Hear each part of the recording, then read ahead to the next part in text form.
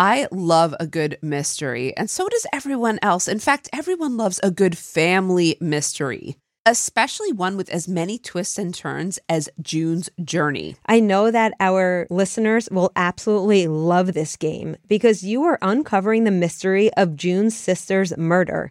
And you're becoming a detective. You're looking for clues, and each scene will lead you to a new thrilling storyline.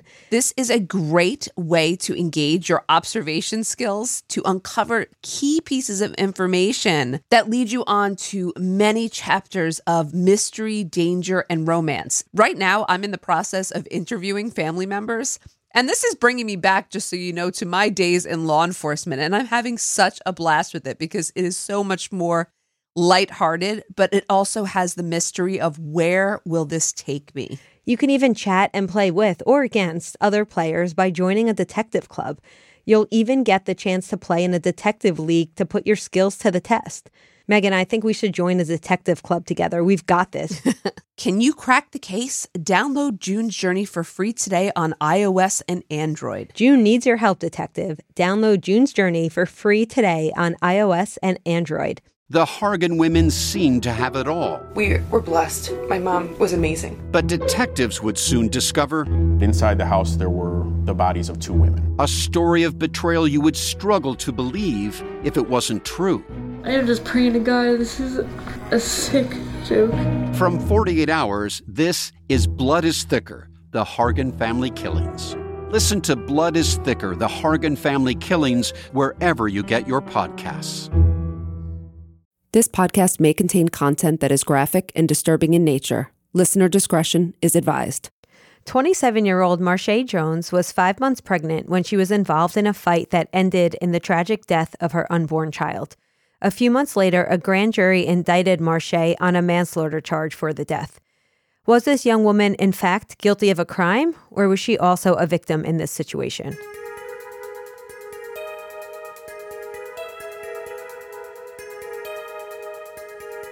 This is episode 33, The Marshae Jones Story.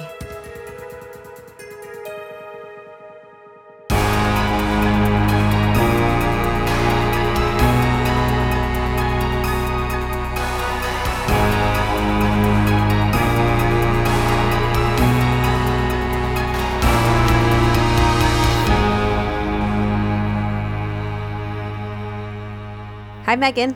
Hi, Amy. Good to see you. Wow, that was really different. Great to see you, as always. Great to see you, Amy. I'm really looking forward to your case, as always. Have you heard the Marshae Jones case? I have only heard you mention it once, and so I'm excited because I don't know it well. Okay, so you didn't look into it? I did not. Excellent. No, I try not to do that. I like you to, I want this to be more of a natural evolution when it's possible. Excellent. There are so many layers to the Marshae Jones story that there's no shortage of things to dissect. Can't wait. But before we get into the story today, as usual, I would like to acknowledge some of our supporters. So, Megan, who do we have today? All right. First, we have Danny R. Thank you, Danny. Next, we have Melissa Co. And then we have Teresa from New Jersey. Love the New Jersey girls. Yes, you probably don't hate our accent. Shout out to Teresa. Thank you, Teresa.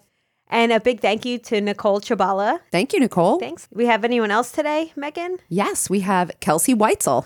Thanks, Kelsey. Thank you very much. And then Shannon M. from LA. Can we come visit? I'm kind of jealous right now Yes. of you. Thank you. And we cannot forget a big thank you to Amanda from Wichita, Kansas. Thank you so much, Amanda. And last but certainly not least, a big thank you to Sarah. Thank you, Sarah. We hope you enjoyed today's episode. Before we get into today's episode, we don't usually do this, Megan, but I do want to acknowledge a review that we got recently. Okay. Because I was so taken aback by it. Oh. Fan from Finland, that is the username.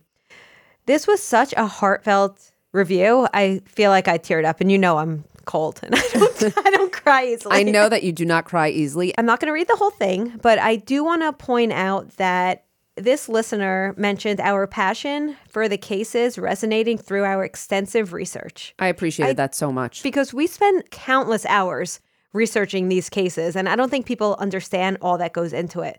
Even more importantly, this review says that the cases are treated appropriately, seriously, and respectfully. The victims are never shamed, blamed, or turned into a joke. It's objective information accompanied by validated evidence. I appreciated this so much. Thank you so much for recognizing that. We really try our best here. The last thing is that this listener said that this podcast has educated them on serious matters that plague society and the criminal justice system. And that's really what we set out to do. We always read your reviews, good and bad. And of course, your case suggestions, we have a running list. So thank you so much to those of you who have left us a review. Now let's jump into the story of Marshae Jones. Marshae Jones grew up in central Alabama in the outskirts of Birmingham. Her family had lived there for many generations. And to tell you the truth, Megan, there's not much on her background. I really looked, but all I was able to find is that she was described as a quiet, soft-spoken woman, a good mother to her young daughter, who was 6 years old at the time of the event we'll be discussing. By all accounts, Marshae was just a hardworking woman, went to church, loved her family, and she was 27 years old and 5 months pregnant at the time of this incident. Okay. Marshae worked at the same company as the unborn child's father, whose name I was unable to find, and also a woman by the name of Ebony Jemison. There were tensions between the two women, Ebony and Marshae. Apparently, there were some reports of jealousy. Some say that perhaps Ebony had a relationship with Marshae's boyfriend, or it's very unclear. There's not much out there.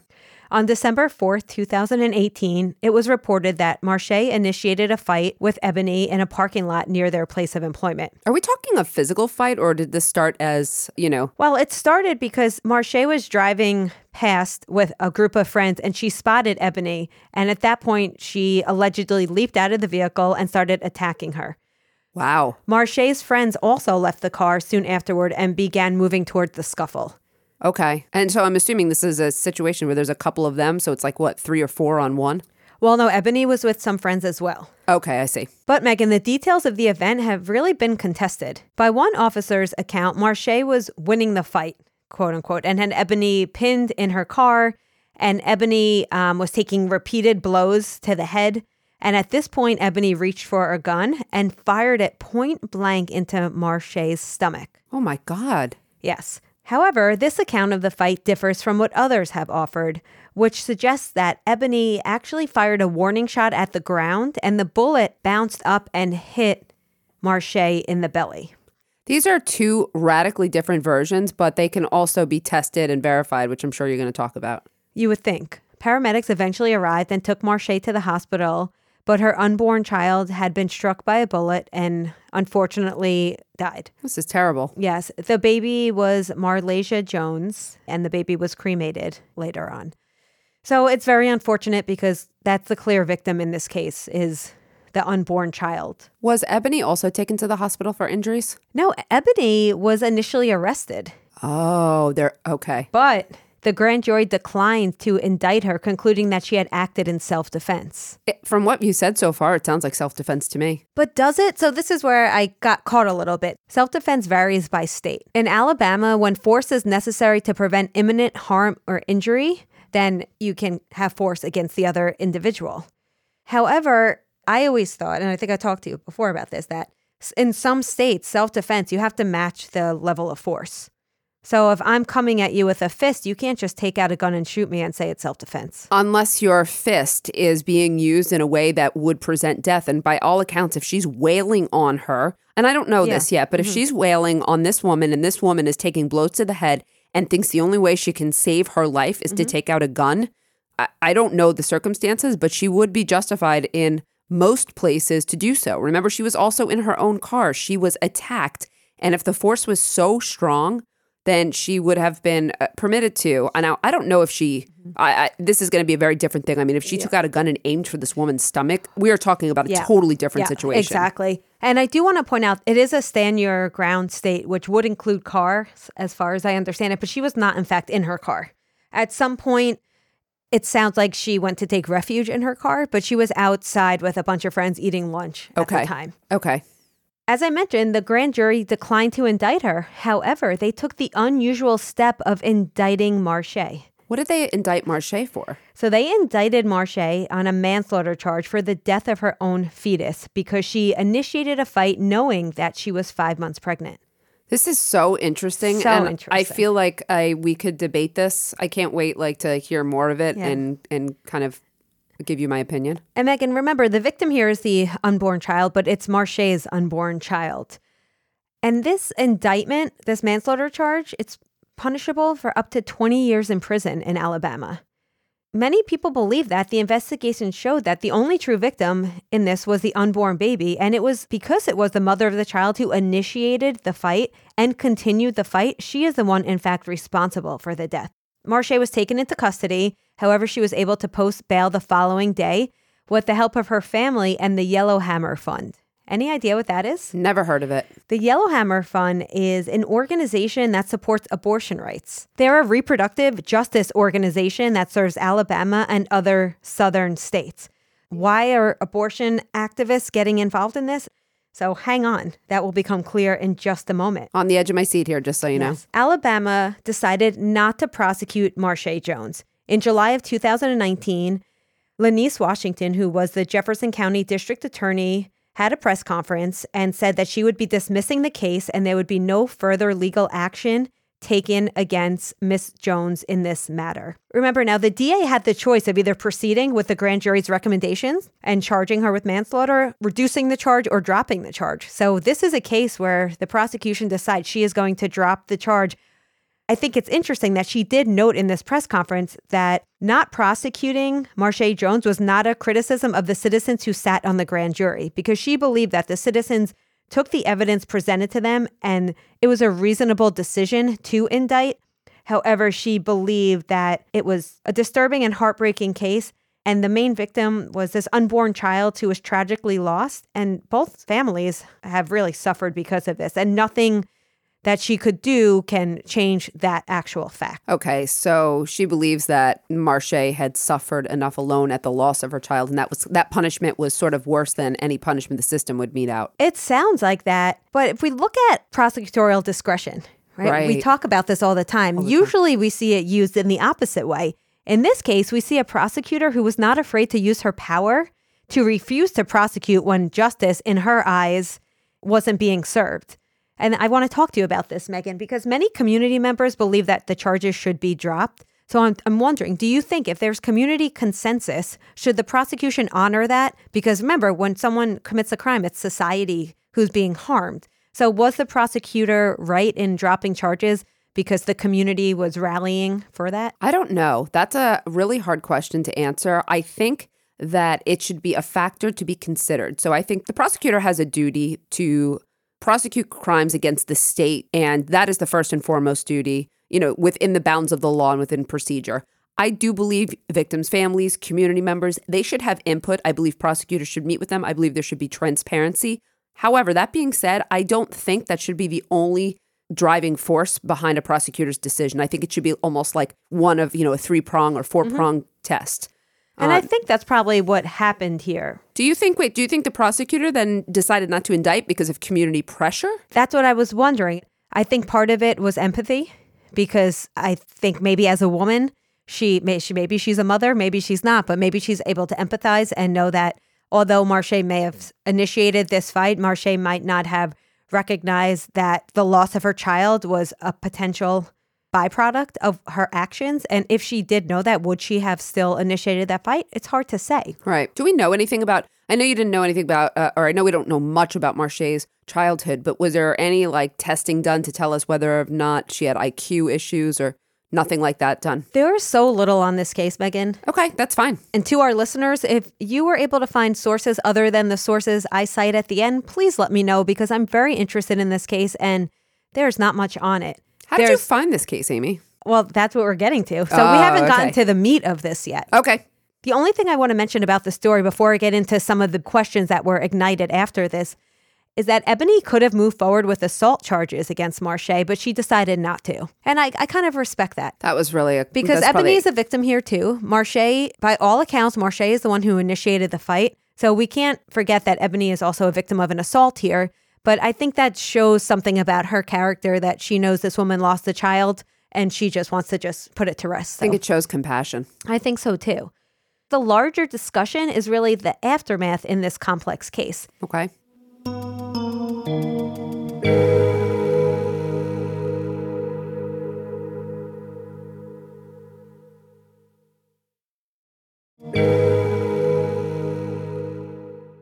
Alabama has a very broad manslaughter law, which makes it a felony to, quote unquote, recklessly cause the death of another person. Pretty straightforward. Okay. However, what does a person mean? There's debate over, quote unquote, personhood. The debate over personhood begs the question, should a fetus be granted the rights of a person? And at what point in the pregnancy does that fetus have personhood? Oh, dear. Yeah. That's going to be, yes. okay. So just a little background. It's important to know Alabama's law surrounding abortion because it becomes relevant. Okay. Alabama is among at least 38 states with laws that classify fetuses as victims in homicides or assault. In Alabama, a quote-unquote person includes an embryo or a fetus at any stage of development. So under Alabama law, life begins at conception. And the notion that the law should treat a fetus like a person is widely held in Alabama. In fact, Alabama lawmakers passed one of the most restrictive anti-abortion bills in the country last May. Did you know this? No. They banned abortion at any stage of pregnancy, even in cases of rape or incest. What? They banned abortion? Amy, that's not possible. They can't make abortion illegal. That would be a direct challenge to Roe v. Wade. It's unconstitutional. Yes. And we know that once the Supreme Court sets a landmark case such as Roe v. Wade, a state cannot go above that. But I think it was more symbolic for Alabama because the governor did sign it into law in May of 2019. However, acknowledged that it was unconstitutional and likely would not happen. Oh, so he knew this wasn't going to pass. I'm sure the way he tried to get around it was to make very minimal exceptions. Like, I bet he said if the child would pose such a serious harm to the mother that death could be likely or something, some exception that actually... Or, Megan, by having only one clinic that actually performs abortions in the whole state. That's another way to do it. Oh, my. Yeah. Okay. All right. So we've seen this before with other policies. Yeah, I can give an example. Case in point, New Jersey, right? Mm-hmm. You can't restrict, there's Second Amendment, you have the right to own firearms. Do you know how hard it is to obtain a firearm in Jersey? It's essentially... By all intents and purposes, it's illegal in New Jersey. Yeah, right? it's essentially outlawing it. It's like de facto illegal. It'll be interesting to see what happens because from what I understand, the ACLU and Planned Parenthood have a case pending at the Supreme Court level. Oh, yeah. Well, I'm sure that's Alabama. where it is. Oh, yeah. I'd be really curious. Let's keep our eye, obviously, on this one. And I'm sure this will come up again in another case. But in Alabama and possibly the country, this was the first time the idea that a fertilized egg or a fetal personhood has provided the basis for the arrest of a woman because she was pregnant when she herself was the potential victim. Oh, so this is important because it's a first. Exactly. And what year was this in again, Amy? It happened in December 2018, the incident, but the indictment, everything else that followed was in 2019. So we're just a year out of this. Yeah, that's why there's still a big conversation going around it. Right. Many people feel that the anti-abortion laws put women who miscarry in a blameworthy position because Marshae, in fact, miscarried. It's not that the bullet murdered the child. The bullet wound caused her to miscarry. Right. This is like when we talk about cause of death, mechanism of death. Yes. I understand. This case has served as a stark illustration of how pregnant women can be judged and punished when a fetus is treated as a person by the justice system. So just as a side note, Alabama charges more women with crimes related to pregnancy than any other state. I find it very interesting that one of the possible charges that women face is chemical endangerment. You know what that is? Drug use. So women are disproportionately punished for drug usage, really in a web of laws that increasingly target mothers. So facing long prison sentences sometimes can discourage women from seeking help. Another recent case that I want to bring up that similarly asks who's responsible when a fetus dies and when should a mother, if ever, be held accountable. Are you aware of the case of Chelsea Cheyenne Becker? Absolutely not. All right.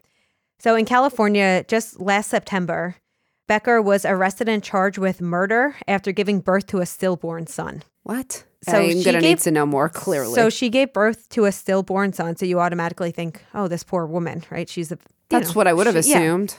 Hospital staff had called the police based on suspicions that Becker had been using methamphetamine while pregnant. 6 weeks later, Becker was arrested and charged with murder on the claim that meth caused the stillbirth. Are they also, I'm sorry, is it like murder in the first then or murder like it's attempted? Is it just manslaughter? I can't even, I imagine because the intent is probably not to murder your child. It didn't say manslaughter. It said murder. But okay. Again, right. We know every state has very specific True. definitions. So But as far as I was able to find, Becker remains in jail because she could not afford to pay bail, which was originally set at $5 million and then lowered to $2 million. So this case, we should keep an eye on this case because this case can potentially open the door to criminally prosecuting someone who does something that can later cause harm to their unborn child. So it's a bit of a slippery slope. It is. For most people, they're going to look at, or for a lot of people, they're going to look at and say, well, it's really irresponsible and harmful to use drugs, but it's the slope of what else? Like, yeah. You you went horseback riding, and that's dangerous to pregnant women. Or right. You had too much sugar. Or who knows? Like, you had some coffee. Yeah. You didn't take your vitamins. You Exactly. ingested, something that you basically should not have if you're pregnant, like without. So again, I understand understand it, but part of me is worried that this could open up the door to other issues for pregnant women. Just to put this in context for you, Megan, as mentioned, each state is pretty specific with how they look at these things. Okay.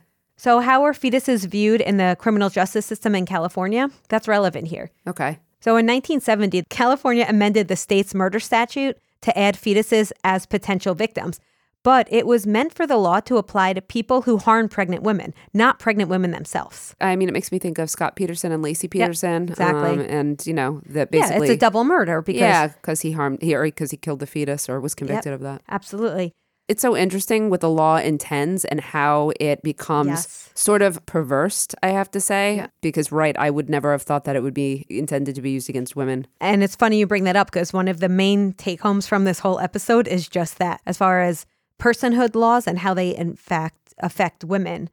If Becker's case goes to trial, which it's unclear at this moment if it will be the first time a California court has permitted a murder trial against a woman for acts she committed while pregnant that may have resulted in the loss of her child. So that's huge. That is huge. But California's not the first state. I mean, Alabama and then other states are doing this. I understand what you're saying, but I feel like this is not the first time this issue has come up. It is not the first time this issue has come up.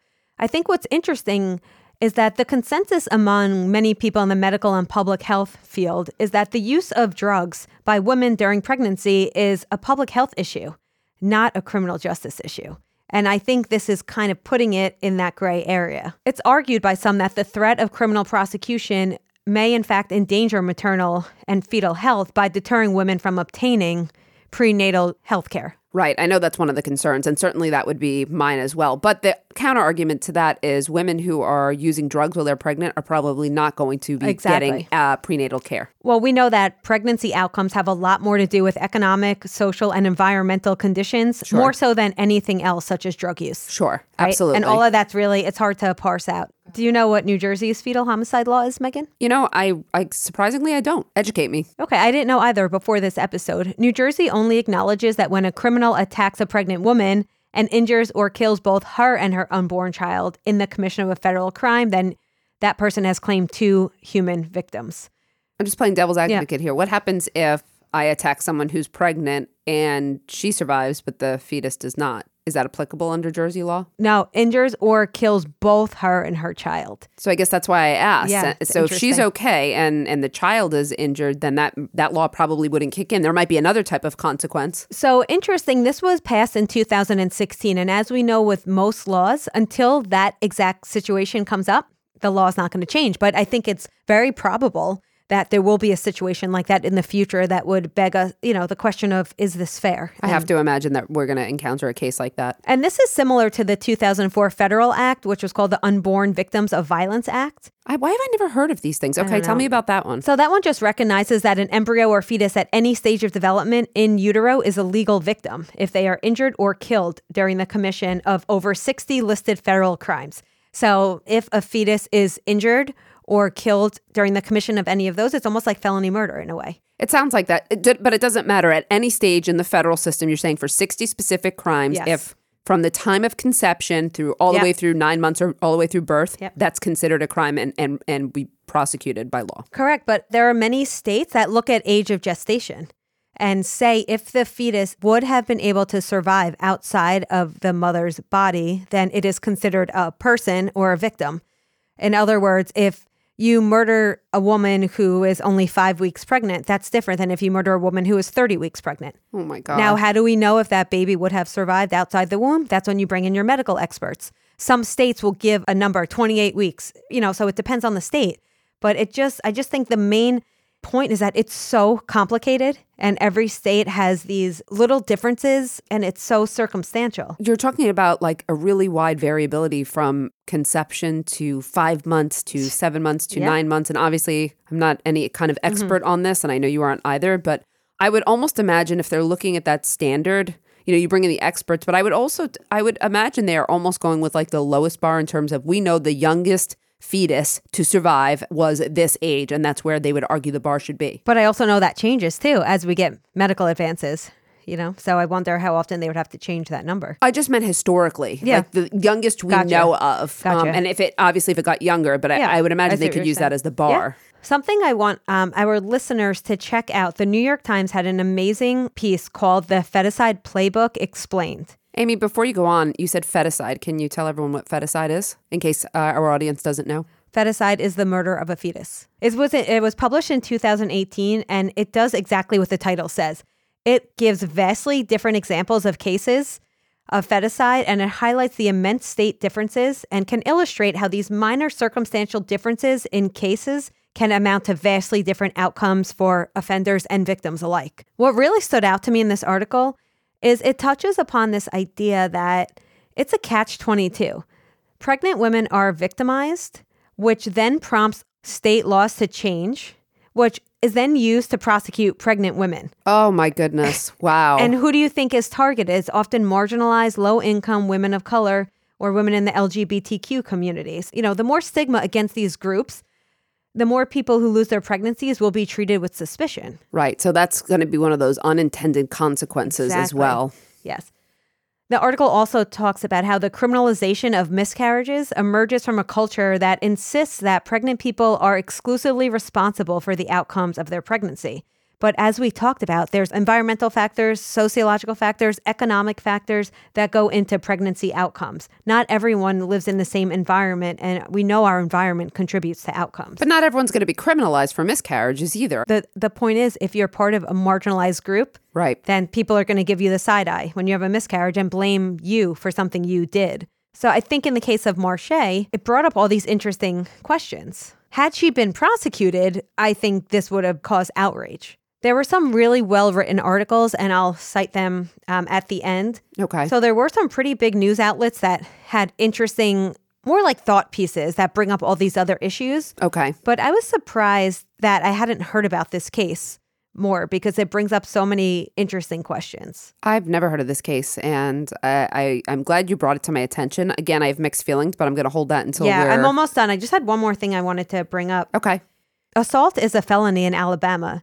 I find it interesting that they could have indicted Marshae on felony murder rather than manslaughter. How could they have indicted her on felony murder? Because the death happened during the commission of a felony, which was the assault. Exactly. Sorry, because that's a felony there. It's confusing with assault too, because in Jersey you can have simple, you can have aggravated, you can have a misdemeanor. Assault's not a felony in every state, but in Alabama it is. So just for our listeners who don't know, the felony murder rule says that anyone who dies during the commission of a felony is then responsible. So I always tell my students the most straightforward example, you rob a bank, that's a felony. Somebody dies of a heart attack because you're robbing a bank and it scares them.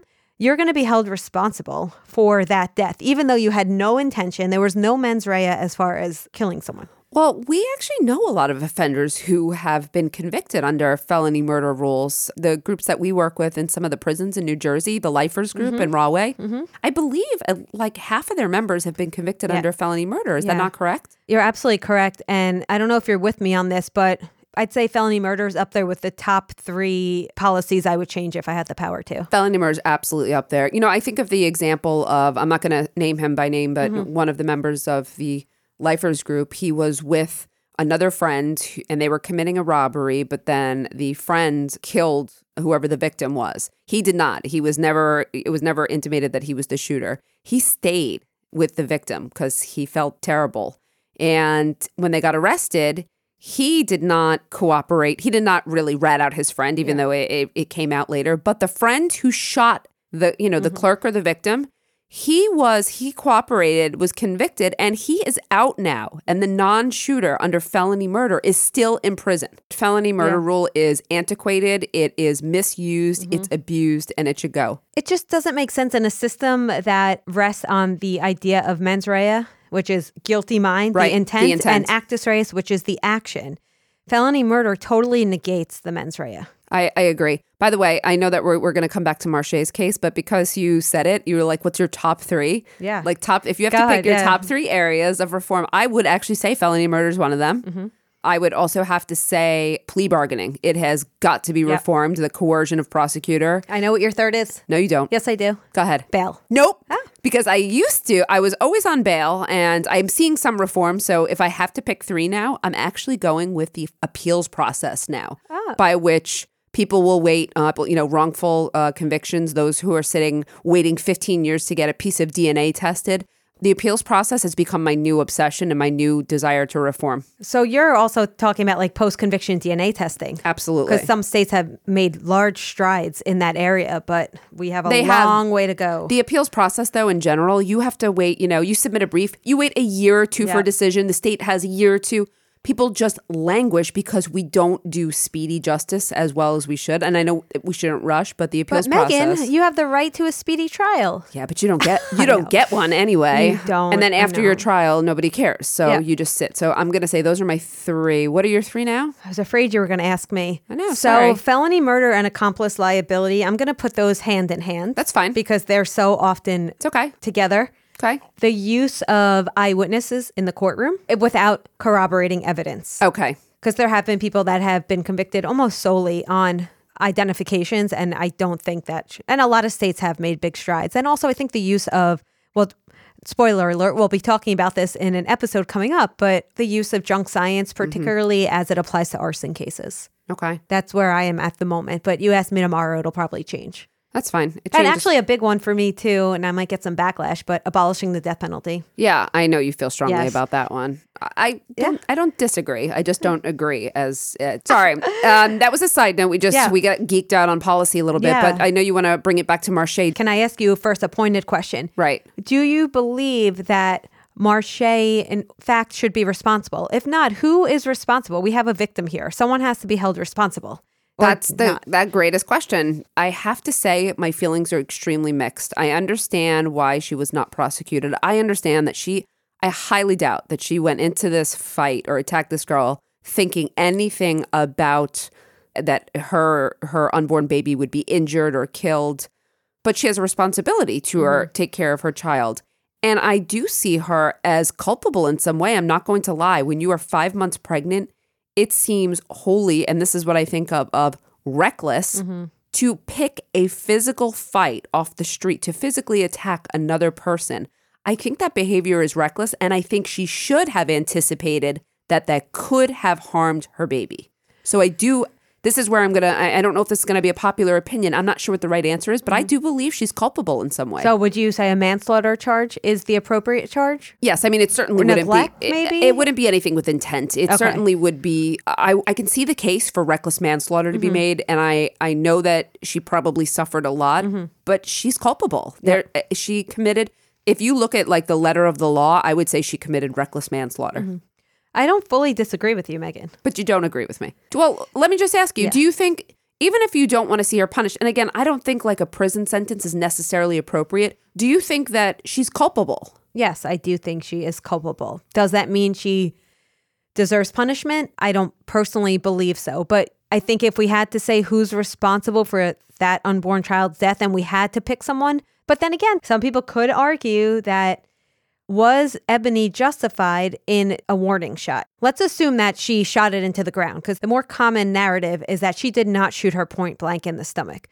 So part of me, and she was licensed to carry. So she did legally have the firearm. But I wonder did she really feel that her life was in danger? Did she really feel the need to bring a firearm into this situation? Without knowing the details, we wouldn't know for sure. But what you're telling me is that she's licensed to carry a firearm. She was attacked physically, attacked at least strong enough that she tried to flee in her car. She's got a case for me for self-defense. I don't know if it doesn't seem like a good idea ever to shoot a gun around at the floor because there is ricochet. And I don't think that's a brilliant idea. Yeah. But I'm not sure that I would hold her responsible. I wouldn't hold her responsible for the death. Yeah. I don't think that would be fair. I don't even know if she knew that Marshae was pregnant, to be honest. 5 months, I mean, some women don't show, so it's possible. She had no idea.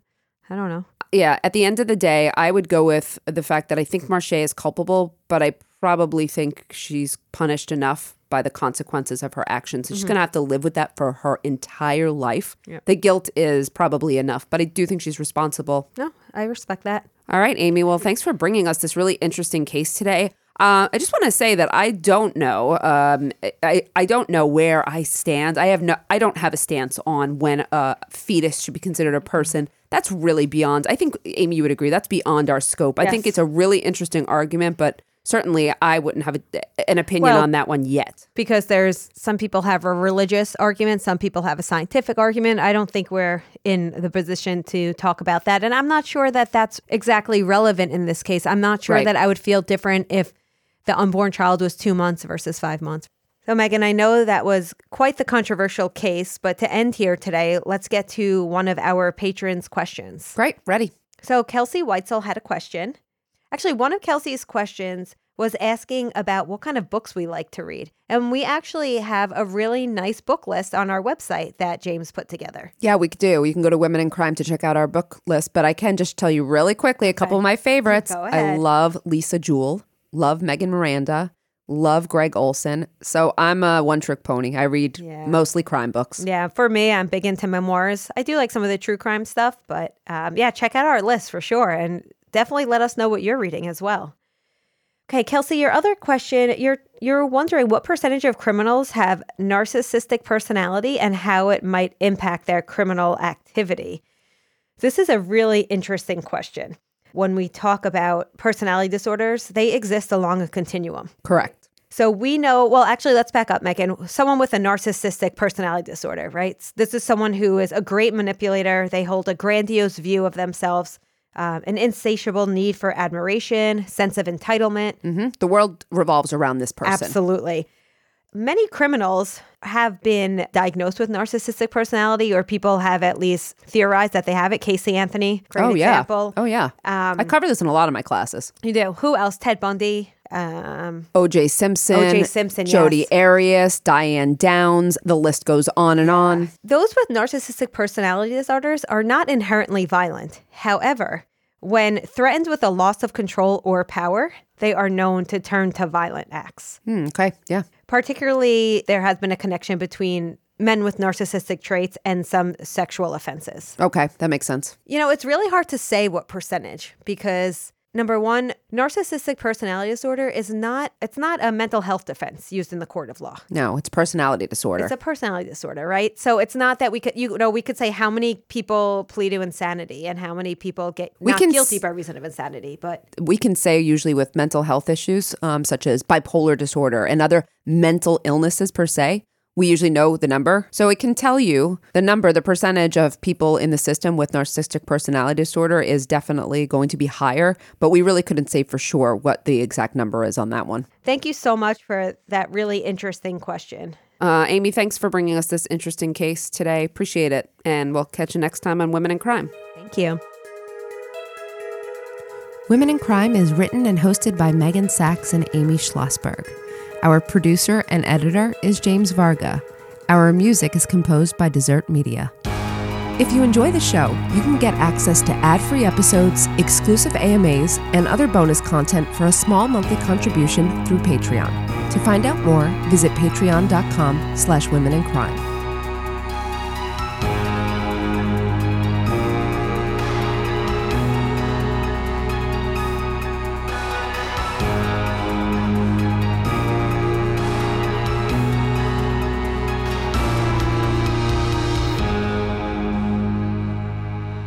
Sources for today's episode include The Washington Post, AL.com, The New York Times, the National Council of State Legislators, and CNN. Seeking the truth never gets old. Introducing June's Journey, the free-to-play mobile game that will immerse you in a thrilling murder mystery. Join June Parker as she uncovers hidden objects and clues to solve her sister's death in a beautifully illustrated world set in the Roaring '20s. With new chapters added every week, the excitement never ends. Download June's Journey now on your Android or iOS device, or play on PC through Facebook Games.